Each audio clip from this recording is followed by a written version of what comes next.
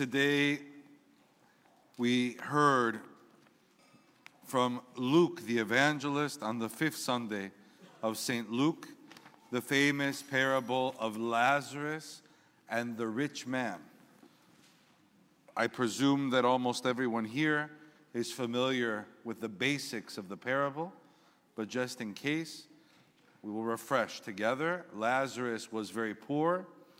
He lied on the ground below the table of a rich man, notice whose name we do not know.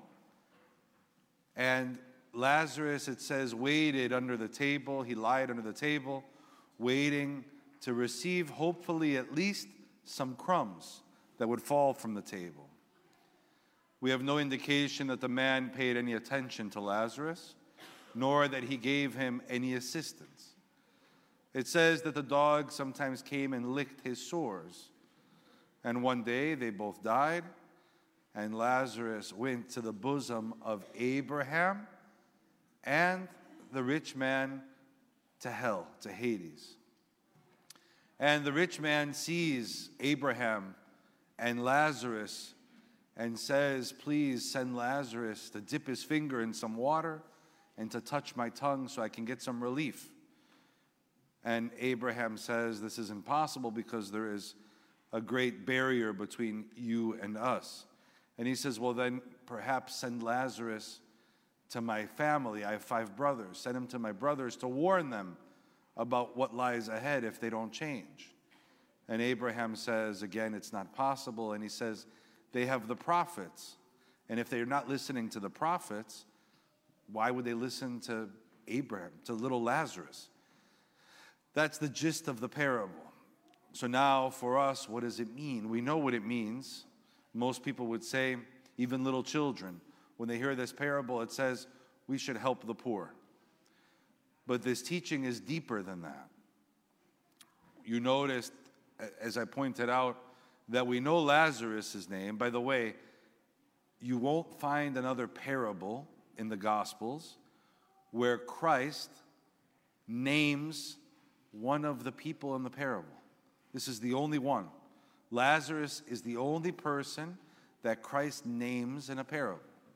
Probably to make it a bit more meaningful, to put it in human terms, he gave him a name. Interesting that he doesn't mention the name of the rich man. Recently, we were talking with some young adults about the book of life. The book of life means that God will know your name. And if God does not know our names, it is not a good thing. God knows our name when we sing, may their memory be eternal. Sometimes people think that we are saying that we want to remember their names. We don't sing Eonia Imnimi or may their memory be eternal so that we might remember the names of the departed, but we are praying that God remembers their names, that they lived a life, and if they didn't, that they repented, and if they didn't, at least we pray for their forgiveness so that their name remains in the book of life. So the rich man's name was not known by God. Have you ever felt that someone was looking at you with disgust? Perhaps there was someone that was very rich and they were dressed nicer and they looked at us thinking, oh, you don't live up to what is expected of you, or you're not worthy of being at the same event with me or at the same table with me. Even in church, we have rich people that come to churches and expect to be treated differently because they have more money. In church, there is no better or worse.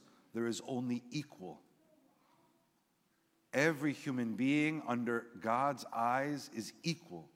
Every human being is created in His image. Every Orthodox Christian who was baptized has the same Holy Spirit, the same marking on their head when their hair was cut in 4 parts in the shape of a cross. Sometimes we are the ones that are looking at others as being unworthy or incomplete. Perhaps people have come around us that are not dressed in clean clothes, or they're not dressed in a fitting way for a certain event. Perhaps they smell. Perhaps we have a Lazarus in our life. Sometimes I think back to years when we would travel in other countries and there would be people begging on the street.